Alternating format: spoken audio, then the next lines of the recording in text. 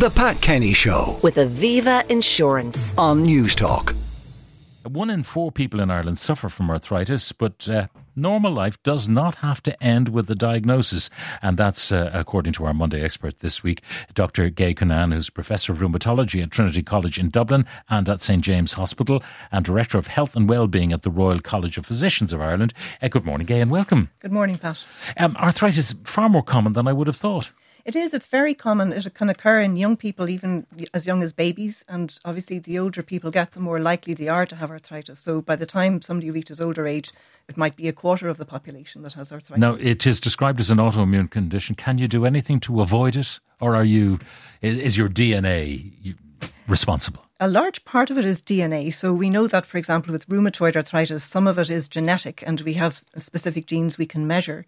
However, some of it also appears to be environmental. And so the emphasis on a healthy lifestyle, a good diet, not smoking is particularly important, minimising alcohol, exercise, sleep, stress management, all of those things actually make a very big difference. Now, the question of if your joints are beginning to seize up a bit, is more exercise better than less exercise? You know, because people might think if I exercise, it's going to hurt. Sure. And that can be something important. So first of all, I think if the joints are becoming significantly stiff, and one of the cut-offs we have is if you have joint stiffness for more than 30 minutes in the morning, that's something that really should trigger a reason to see your GP, physiotherapist or a rheumatologist. Less than that, especially as you get older, is considered acceptable. However, exercise is really important. If you don't use it, you lose it. I think that's generally the truth. In the olden days, when people had rheumatoid arthritis, which is a severe inflammatory condition, we were told to rest the patients and they would actually get prolonged bed rest. Now we know that the opposite is true. And the more we exercise, the more we are paying attention to the health of the joints and the muscles around them, the better. Now, given that it's an autoimmune condition, I mean, is it episodic? Does it come and go? It can do. So some people will present in what we call a palindromic way, where they get flares and then they get remission and flares and remission, and eventually then it becomes a bit more permanent. Some people can literally come down with arthritis where they were fine one day and not fine the next day. So it can vary. Now, in terms of therapies, yes. First of all, are there good medications these days? And secondly, what about surgical interventions? Sure. So there are fantastic medications for certain conditions. So rheumatoid arthritis, which is the prototypic inflammatory arthritis, there are really great medications for that. Particularly in the last few decades, there are these new medications called biologics, which are specially engineered proteins that target certain parts of the immune system, certain parts of the inflammatory pathway.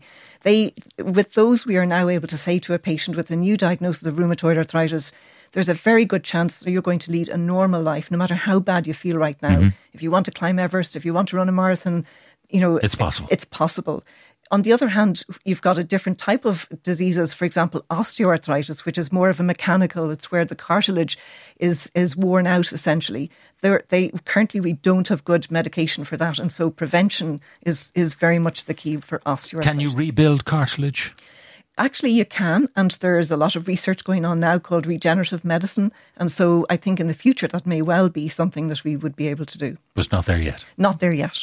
Now, the questions that are coming in, I tore my Achilles over a year ago. Now my knees are sore and painful. Is this associated, and anything I can do to rectify it? That's from John in Newbridge. Sure. So it could be associated. So first of all, if you have trauma in one part of the body, of course, the joints are all connected. So yes, you might be walking in a different way and therefore traumatizing potentially other joints. So whenever anybody has one joint area that's a problem, it's very important to see a physiotherapist to make sure that the rest of the body is protected. So it could be that there's just a secondary mechanical problem with the knee that can be resolved with a physiotherapist, or it could be part of a more systemic problem. You know the way people say they're carrying an injury, yes. And often if they're protecting a hip, for example, Correct. They might banjax the other hip. That's absolutely right. So that's why that kind of holistic approach is really important. More questions and they're flooding in. Would you recommend bone fusion for mid-foot arthritis? I've had various opinions and most of them are negative. So mid-foot arthritis is a real problem. It's usually due to trauma or osteoarthritis. Usually the only effective pain-killing solution is a surgical option. So I think that for the person it would be quite important to go to a specialist where the expertise is in the foot not in other parts of the body. So it would be an orthopaedic surgeon. The modern scans, are they very helpful in determining whether or not a particular procedure is advisable? They're really helpful because now a plain X-ray will give us a lot of information, but what the gold standard is an MRI. We just see everything. We see the joints, the tendons, the lining of the joint, the cartilage. So yes, really helpful. I have a lot of pain in one knee when climbing stairs or going up a hill. Now, I do jog a small amount, 5k twice a week, and it's worse after this. Is this the start of arthritis? I'm in my mid-40s. Not necessarily, and I think it's fantastic when somebody has an interest in exercise that they can keep going, hopefully for many decades. But I would advise, because they're getting pain, that they see a physiotherapist and make sure that they're running effectively and running efficiently and not putting undue and inadvertent pressure on one particular area. Now, you see all sorts of running styles out there. You do, yeah. I mean, I'm sure most of them are continuing to run because they're not doing themselves harm. Yeah. But how important is gait? How important is... So important. And certainly when I'm in the car in traffic and I'm watching people run, I'm often kind of judging their running style. So if you have a kind of an up and down, pouncy sort of style, that's not good for your joints. You really want to see people moving in a forward, smooth motion. So there are leaning slightly forward rather than upright. Exactly, and moving forward. And so, if somebody has access to a training coach, even a one-off consultation, I think would be very beneficial. All right. Are there any foods that are contraindicated to try and alleviate arthritis? I think that's a great question. I love it because food is actually really important.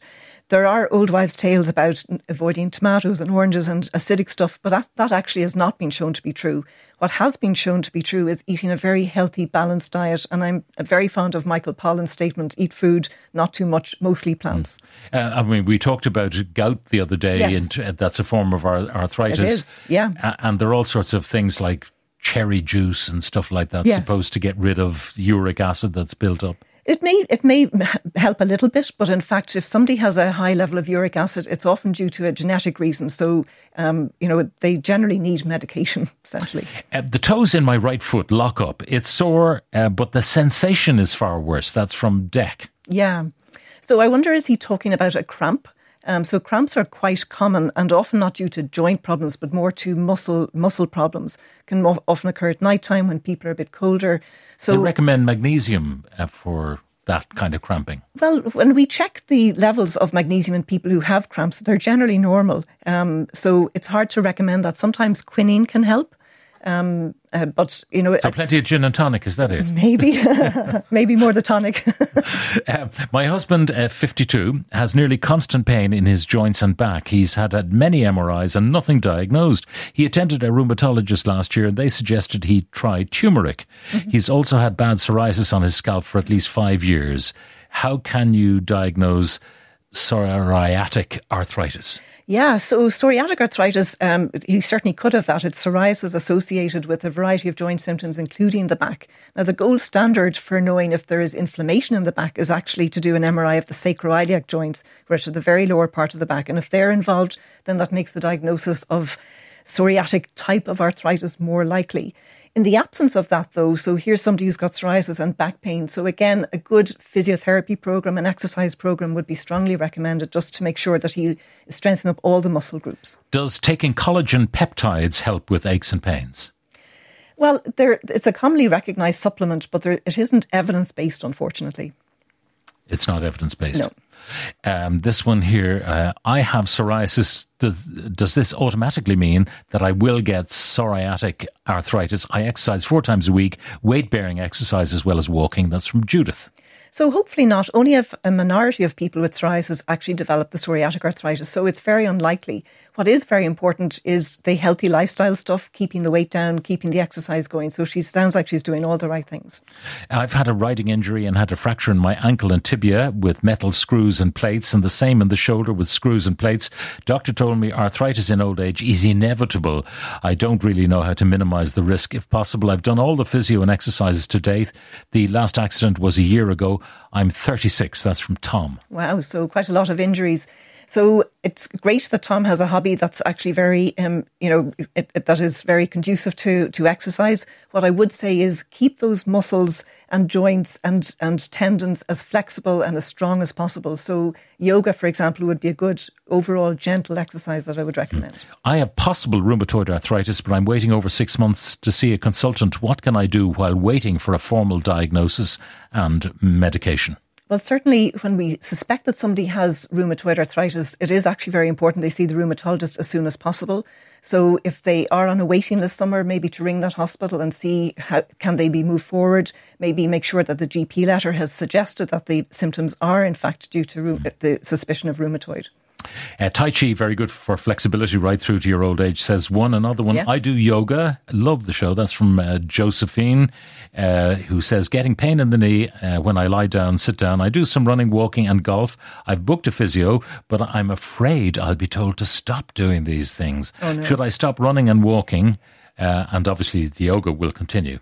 Well, I'm a big fan of exercise, so I would say that we should always be trying to help the person continue to do what they love to do. So pain in the knee can be due to the knee itself or can be due to other joints, for example, the hip or the back. So it's quite important that that person sees the physio. Interesting one here. I remember the 80s when jogging was all the rage. I never indulged, but most of my friends who did now suffer with hip problems and other issues. Was I right not to join the jogging crowd? Well, I think it all depends on how healthy the person is at the end of the day. And it's whatever you enjoy that keeps you healthy is the most important thing. And again, it comes back to our previous comments about efficient running and running properly, not on hard surfaces, ideally. Maybe a final one. Sore feet, feeling stiff when walking around wearing comfortable heels around the RDS Ideal Homes exhibition on Saturday for 5 hours. I can only wear trainers since my feet are still sore. Why? Well, I suppose that's a lot of pressure on the feet, and maybe if the person isn't used to standing or walking for that long, that could be a possibility. Feet, of course, don't just contain joints and bones; they have blood vessels, etc. And it is possible that there's a lot of blood pooling. See, if you were going for a walk, yes. An exercise walk, you'd never wear those sensible shoes. Well, you'd wear trainers, wouldn't you? You would, exactly. So it's just the unfamiliar shoe. Yeah, a hard surface maybe as well, and the long period of time, but it should settle down. All right. Well, look, very interesting stuff. Dr. Gaye Cunnane, Professor of Rheumatology at Trinity College Dublin and St. James Hospital, Director of Health and Wellbeing at the Royal College of Physicians in Ireland. Thank you very much for joining us. The Pat Kenny Show with Aviva Insurance on News Talk.